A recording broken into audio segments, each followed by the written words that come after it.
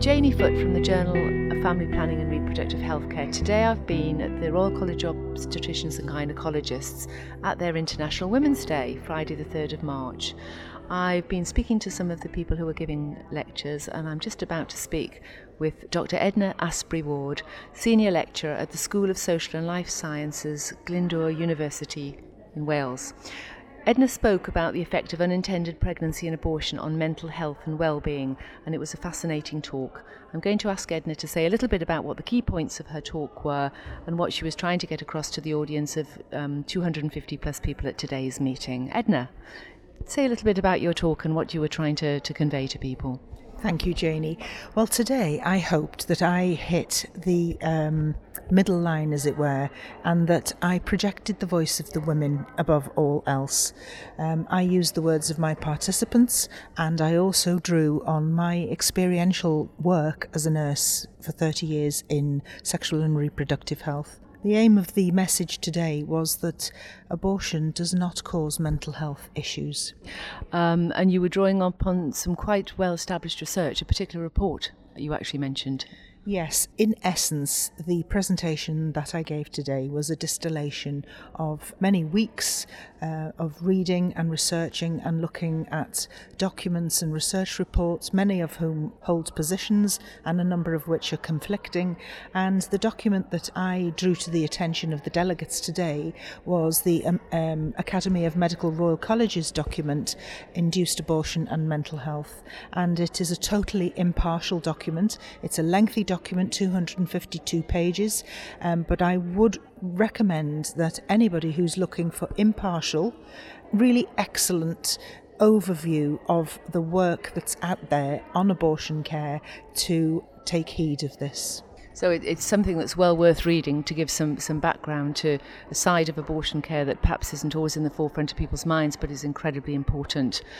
Your talk was interesting because there were both positive and negative women's reactions to having abortion, but the overwhelming feeling that I got the impression that you were conveying was one of relief. Yes. Many facets of it, but relief was there in probably all cases. Yes. Without doubt and without exception, relief was the overwhelming feeling that women expressed after abortion, and the degree of distress and anxiety was heightened in the weeks and days prior to the abortion process taking part.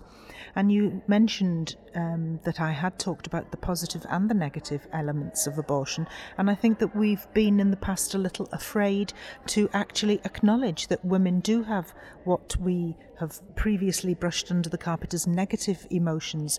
But I think that it does a disservice to women to not accept that they do have transient negative emotional responses to a stressful life event, and why wouldn't they? It is a particularly difficult time in their lives, and we have to acknowledge that. And not acknowledging that women suffer with grief and to some extent regret, that's not about having had the abortion but having to have made the difficult decision, does a disservice to them. Exactly, and it's feelings that will come and go, will reappear at a later point, perhaps unpredictably so, throughout their lives. It's a decision that stays with them. I got that impression. I think so. I think it would be trivial to say that women forget having an abortion. I think that any woman you speak to remembers that they have an abortion, and they may remember that abortion positively. They may have become a completely different woman afterwards, gained control of their life, moved on, achieved the goals that they wanted to. So they may reevaluate their abortion positively, but equally given different sets of circumstances, and they may reevaluate having made that difficult decision and wished it could have been made at another time in their life. But unequivocally, they didn't regret the decision, that it was the right thing to do for them at that time. And of course, we're not talking about a small number of people here. I think the statistics were that 1 woman in 3 will have an abortion, and of course some more than one. But it's something that affects many women, and many today still do not speak about it. Indeed, and that's been my finding both as a nurse and as a researcher, that the layers of stigma that they have felt that have been enacted upon them by others, in the main other family members or friends, and unfortunately in some cases by us.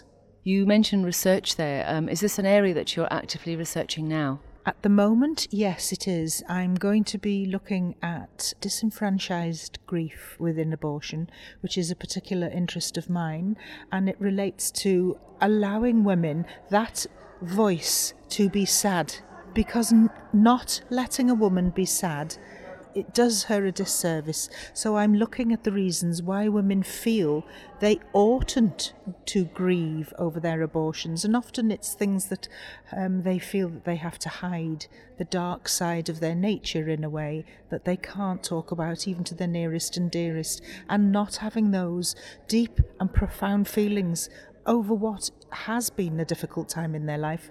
It's not acceptable. So you're actually fulfilling a very important thing, which is giving women a voice in this area. I hope so. As doctors and nurses and family support workers and social workers and everybody who's involved with women throughout their journey, from discovering their pregnancy through either to having that child or to ending the pregnancy in abortion, I think we have to listen to the voices of the women, because it is the women that, we are here for. And if we don't listen to their voices, we're again in danger of keeping in the camps, the two distinct poles that we have found ourselves in the past. Well, it fits in quite nicely with something the journal is doing, which is increasing the amount of patient involvement. I mean, obviously organisations like the RCOG and the faculty do this already, but we are really hoping at the journal in the coming months and years to increase patient involvement with patient reviewers, patient commentators, and just basically making sure that the patient's voice is heard throughout in research. So what you're doing is being supported by what the journal's doing, which is excellent. Have you anything final you'd like to say after today? It was an exciting day with a lot of people coming together. It was a very exciting, uplifting and really empowering day, and I'm really glad that the journal is looking at including the women's voices, and I don't think that you will have much difficulty in getting women to talk, because that was my anxiety when I embarked on my PhD research. Will these women want to talk to me? And I can tell you they came in droves. It doesn't surprise me. Sometimes it's just asking the question and making it possible it is. For them to talk. I'm not surprised. Well, thank you so much for talking to me. It has been an amazing day, and your work was very interesting, and I'm sure that a lot of people learnt a lot, and look forward to seeing something in the future. Thank you very much, Edna. Thank you, Janie. It's been fantastic.